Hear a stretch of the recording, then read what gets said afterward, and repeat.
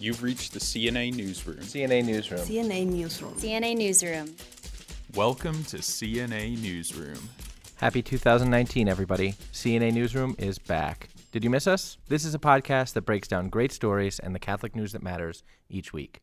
I'm your host and CNA Editor-in-Chief, J.D. Flynn. So there's this thing that used to happen sometimes with TV.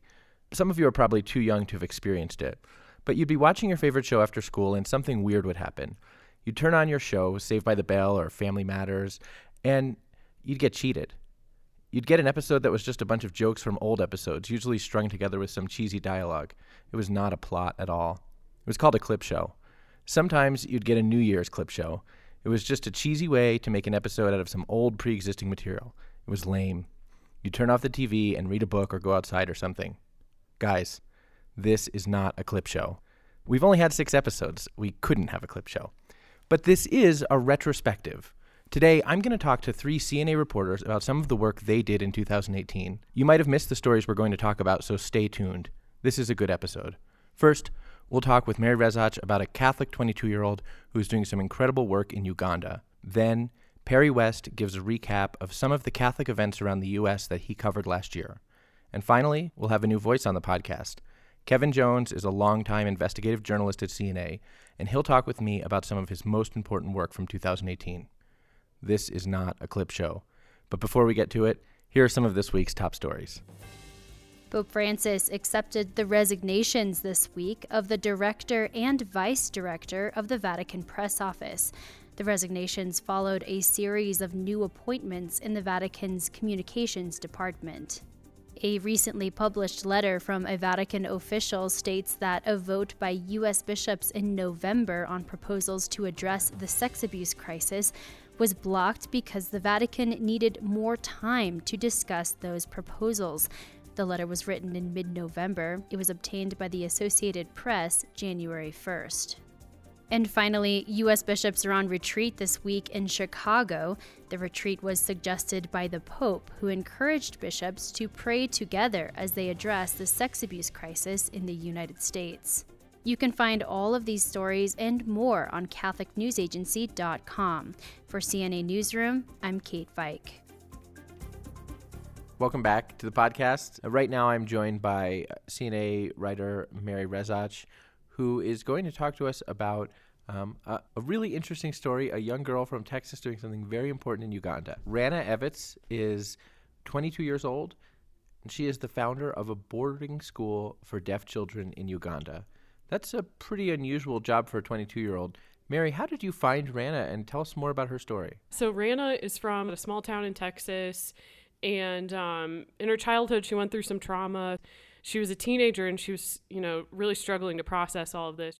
That drew her to seek out God. So she started going to different Christian churches of all different denominations. And this is while she's in high school. Yeah, she's in high school. I think she's like a sophomore or junior at the time, and just kind of bouncing around to different churches. And she ends up in a Catholic church, and something about it just pulled on her heart, and she ends up having this really big conversion in high school. So from there, it was very shortly after she graduated from high school that she actually she didn't go to college. Instead, she went to Uganda and began teaching sign language to deaf children in a school. So it's really kind of crazy how it all came together. So her senior year of high school, she has, they have language class requirements, of course. And she said the only options were sign language and like one other thing, I think Spanish. And she didn't particularly have a passion for sign language or didn't necessarily know that many deaf people or anything. She just took it because it was a required class.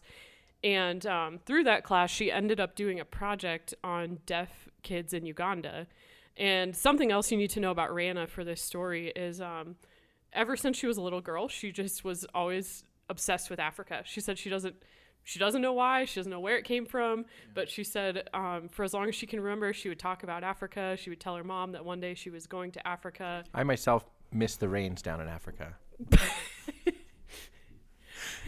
Anyway. Do you bless them? Oh, yeah. Is that how it goes? I don't know. So anyway. So she found out that in Uganda, deaf kids are really treated poorly. They're kind of exiled. They are seen as cursed or stupid. A lot of people there just haven't ever seen someone speaking sign language. And so they think that because their child is deaf, that they're also dumb because they just don't know how to communicate with them. So she was really moved by this project, and pretty shortly after she graduated high school, decides to go down to Uganda, and she volunteered for about a year there's a really big established school for the deaf in the capital city down there.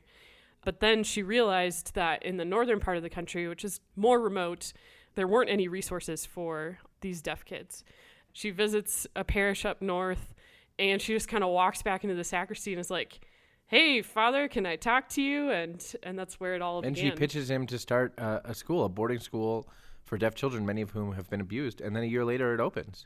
Yeah, so they start conversations with the priest, with the local bishop. And yeah, about a year and a half later, the bishop calls her in. He's like, "Okay, start." And they give her like one building that was already on the church's property. And she starts kind of giving talks in the parishes. And she said something kind of funny that works in her favor is not only is she a white person, but she has red hair and a lot of freckles. And so she's like this source of complete fascination for a lot of people in Uganda who have never seen anyone who looks like her. Sure, so she said she kind of used that attention to her advantage, and would be like, "Oh, well, by the way, I'm here to start this school for the deaf." Oh, so, interesting. Yeah. Huh. Wow. Yeah. So one thing that I found very interesting in your story is that you talk about when the students would go home from the school, it wasn't just the impact that the school has had on the students' lives, but on their families' lives, that families were themselves beginning to learn some sign language and for the first time communicating with their own children in a meaningful way. Yeah, it was amazing to hear Rana talk about it, because the parents would look at their kids' papers and they would be like, "Oh my gosh, like there's writing on there, and like they can communicate, and there's grades, and they're learning." And so yeah, she's doing a lot to kind of break that stereotype down there that deaf people are somehow unintelligent or unable to learn or anything like that. That's so incredible. And to think, I mean, I just am struck by it. And I'm old, so like I hear like a 22-year-old person is doing something, and that sounds just unbelievable because I wasn't doing very much at all when I was 22, and I can't even fathom kind of beginning these things. What do you? I mean, Mary, your job is to talk with interesting people and to share their stories. What do you take away from this one, from Rana's story? I mean, I think there's a lot to take away from it. It's just so inspiring to hear these stories of people doing something so incredible for God, overcoming their own, her own personal darkness and challenges. And just kind of doing it. I think a lot of the time we might have an idea or an inclination of like, these are my gifts and I feel called to use them somehow, but I'm not sure. And I think Rana's story just kind of shows us like, if you just show up and ask, like there's a lot that God can do with your very simple yes. I think a lot of the time we think it's going to be more complicated and that we have to have everything set up perfectly before we begin. And Rana just kind of went in there and did it. Yeah, that's pretty incredible. So Mary, what's a story that you're looking forward to writing in the new year?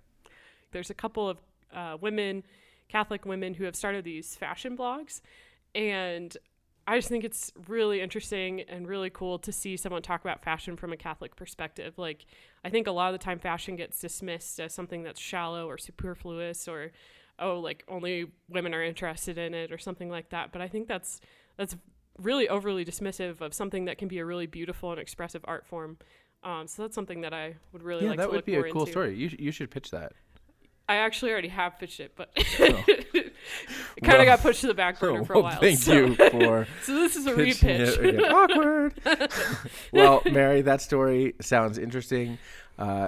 Rana's story, like so many stories that you told in 2018, were the stories of people who are responding to God's call in their life. Thank you for telling those stories, and we look forward to the fashion story, which you have pitched again, and to other stories that you will tell in 2019. Sounds good. Thanks for having me.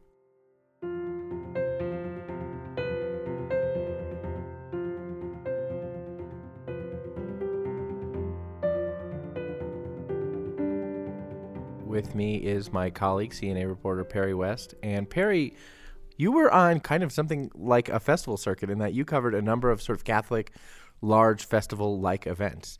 And the first one was One Life LA back in January. What was One Life LA? So One Life LA is basically the March for Life on the West Coast. It kind of combines like a festival with the March for Life. But One Life LA doesn't sort of bill itself as a traditional kind of March for Life. It bills itself more as a celebration of life, a festival of life. And how is that, you were there, how is that manifested in the way the day takes place? Yeah, no, very much so. I think through the different speakers who share with their lives, their missions. One of the speakers was Karen, and she... Karen Gaffney, is that right? Yeah, Karen Gaffney, and she has Down syndrome. She's also swam the San Francisco Bay, the English Channel, which as a swimmer myself, just being able to see her or hear about how she can do that is just incredible to me. I know I am different than you. I look differently. I talk differently. I walk differently. I don't hear as well as most of you do. And I don't see as well either. And sometimes it takes me longer to learn things. Now, another thing that is different about me is that I can swim much longer and much farther than anyone here. So let me ask you this, Perry. So One Life LA, bills itself as a celebration of life, which you just said, and the idea, I think, is that it'll be more, rather than the environment of a protest, more the environment of a celebration of human dignity. Does that celebration atmosphere, did it resonate? Were there very many young people there? Did it feel like a festive event, an affirmation of life? Yeah, very much so. There was, there's tons of students, families. Some of my favorite people, too, that I interviewed were some of the religious. Specifically, I remember one was Sister Isabella. She kind of talked about the pro-life on the grand scale of everything, obviously, taking care of the babies in the womb, but also just the sick, the homeless, the elderly. She was kind of talking about so much of that celebration of love and concern for the person, and that was felt honestly throughout the whole entire community, and it didn't feel like so much of boo the other side, but just so much more of like, this is something worth celebrating. So that's something that I have seen more and more in pro-life circles, is the idea that if we're going to talk about a culture of life, we need to actually have the cultural element of it, the aspect of being a people who are able to engage in events that affirm human dignity and affirm the solidarity and interrelationality of people.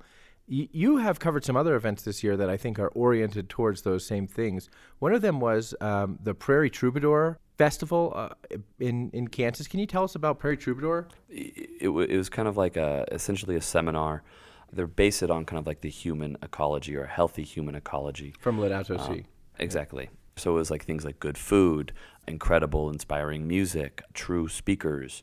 And they kind of included that all together to promote, like I said, a healthy human ecology in opposition to the constant chase of pleasure through technology. Just being able to enjoy life well and beautifully and with in community, and kind of just, enjoying the things that inspire to truth, beauty, and goodness. Yeah, one of the things that I thought was cool in your story about it was that not only were there speakers there, but musicians. And then the story talked about kind of instruments being handed out and sort of an informal jam session with the people who were there. So kind of like whiskey, cigars, and good music, which is so much of kind of the Catholic cultural ethos, at least I hope. So to me, again, that seemed reflective of something similar to what you saw at One Life LA. Yeah, I would say so, that there was the desire to be with one another and to enjoy. Like I said, kind of and similar to One Life LA, there was just tons of food trucks aligned, and people were just sitting on the grass, moving from one group to another. In the same way, the kind of symposium with people just changing instruments, just going up on stage, playing music, and kind of just all very communal, but all very much based in something to enjoy together. And then you covered a kind of a deepening of that, something that moved from that horizontal dimension of a deep sort of Christian community into something with a vertical dimension, a dimension of prayer, which was this event in Kansas that I just think is so cool, this event in Wichita, Kansas, Adoration Under the Stars. So the name's probably self-explanatory, so I feel dumb asking this question, but what was Adoration Under the Stars? Yeah, so Adoration Under the Stars was an initiative from the Wichita Adore Ministries, bringing people to praise God in nature, kind of combining two great and beautiful aspects together. So, obviously the Eucharist, all the beauty of Christ exposed, and then also, the grandeur of the stars and of God's creation.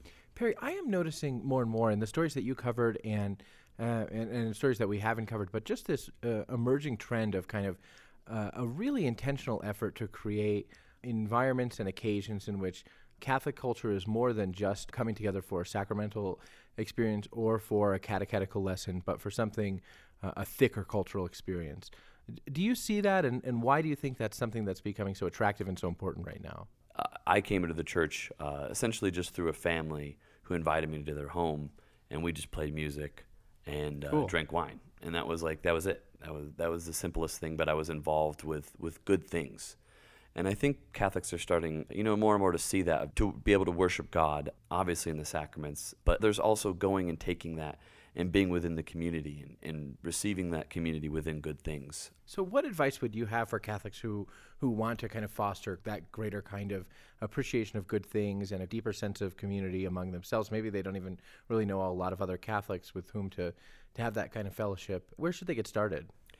Obviously taking a look around in their church, Bible studies, of course, but book studies, things that are reading, maybe things like classical literature, or, even in the simple way of just finding good music and going with a group of people and kind of being able to discuss and what's the deeper meaning of it? What's the beauty in it? How does that connect to, a spiritual truth beyond just the physical pleasure and enjoyment? So I would say, just kind of starting with the smallest way is the community that you're with, your friends, whether it be Catholic or not Catholic, just seeing, things that do have kind of that duality of physical pleasure, but also the spiritual goodness to it. Perry West writes about Catholic culture because he's real classy.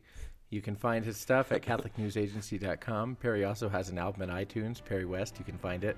Perry, thanks so much for being on the podcast. Thank you.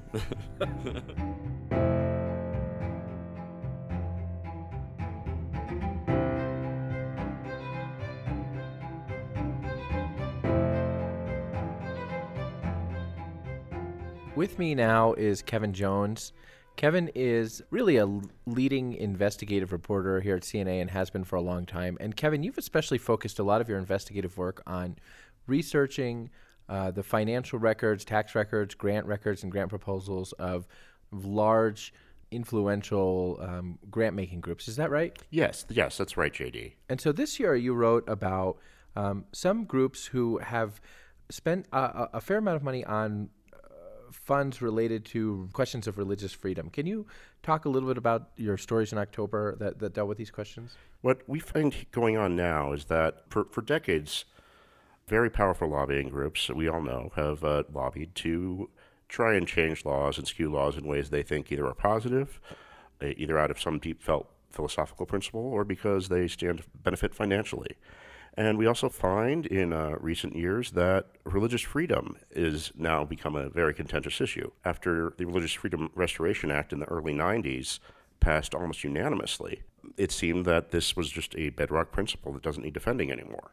But in recent years, we see the rise of people depicting religious folks as discriminatory. And this is part of the network we have found. And my research has found about $10 million targeting broad and effective religious freedom protections that we might have once thought unchallengeable. So you first of all, you said that these are kind of large interest groups, large funding groups that we all know. But I think for a lot of people, these kinds of groups may exist in the background and they may not be aware of them. So what are these groups and who are the people who fund them? Well, one of the bigger groups is a man named Tim Gill. He has been a very influential donor out here in CNA's Denver home state of Colorado. And he decided to engage in strategic political donations to advance his views on LGBT advocacy. He has also helped fund a lot of non-governmental organizations and charities to advance the causes as he sees things. One of his friends and allies, John Stryker, runs a group called the Arcus Foundation.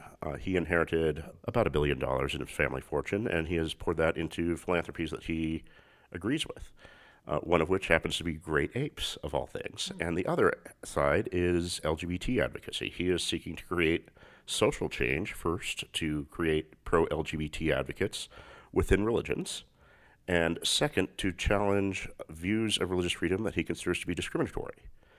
Donors like Tim Gill and John Stryker have gathered together in a funding collaborative based out of the Proteus Fund. They engage in strategic grant making.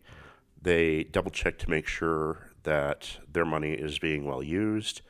They rethink and adapt in the face of present and future challenges. And one of the challenges in recent years is the Masterpiece Cake Shop decision. And what we found earlier this year is that one of these foundations and part of this collaborative spent over $500,000 on advocacy and public relations campaigns related to the Masterpiece Supreme Court decision. They feared that this decision would enshrine a view of religious freedom that they disagree with. So, Kevin, when you say that religious freedom has been a target of these kind of large funding groups, what does that mean? What are they trying to accomplish? Well, from their point of view, they are trying to combat discrimination on the basis of LGBT identity. They have also aligned with groups who consider themselves in favor of reproductive rights, abortion advocates particularly. And in your work, I know this because I'm your boss, so I have to know it, but for our listeners, how does your work work? How do you research the activities of these kinds of groups? Well, some of the groups in the past have made it very easy. They actually list all their grants on their website. So it's a simple matter of doing the math, mapping the network, and checking the foundation's goals of the grants and checking out the goals of their grantees, which sometimes align perfectly and sometimes look a little suspicious. And so what does that convey to you? What does that indicate to you? That conveys that, in part, a lot of our instincts do have to assume the best of people who take grants, that you still have to argue philosophically. At the same time, you also have to be as wise as a serpent and think how all of our friends working for these NGOs and political lobby groups might function as part of a broader strategic plan that they don't have much influence over. And how should Catholics... You talk about that, and you demonstrate it. I mean, your work demonstrates these kind of broader strategic networks of intending to fund particular judicial or legislative initiatives or to do PR surrounding kind of judicial decisions. How should Catholics take account of that in the voting booth as they read the newspaper? What do you think is the thing that you hope Catholics will take away from the kind of research work that you do? I think one of the things you have to learn is that voting is not necessarily enough. If a deeply influential strategic funding network wants your religious freedom restricted, there's a very good chance they will get what they want. The Proteus Fund previously hosted a collaborative to ensure that same-sex marriage was recognized in all 50 states. And they spent about a decade on that, and obviously over $100 million. Success, and yes, and that proved a very successful initiative. I think savviness is what we need. People talk like the culture is going downhill. There's this rhetoric of decline for generations, but nobody seems to do anything about it. We have a few very dedicated volunteers, a few paid professionals, but the kind of strategic work necessary and the kind of leadership yet necessary seems to have trouble emerging. So I would encourage Catholics to think how they can turn local grassroots leaders, local community leaders into paid community leaders, how they can ensure that your professional leadership can build into a broader network capable of responding. Thank you, Kevin. That's really insightful and I think important for our listeners to think about and to understand. Kevin Jones is digging into the money, the power, and the influence networks behind the politics, and he'll keep at it. Kevin, thanks so much for being on the podcast. Thanks for having me, JD. All right, we'll be back.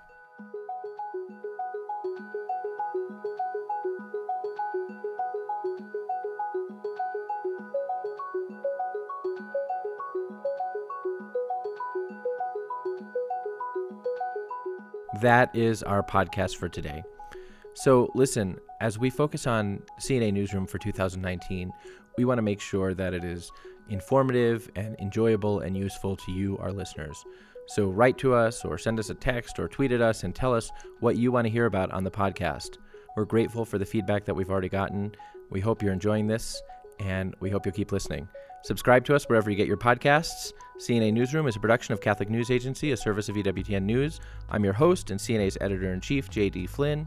We're produced and edited by Kate Vike and Jonah McKeown. Our executive producer is Kate Vike. Special thanks this week to our team and all the hard work they put into their stories in 2018. Adios.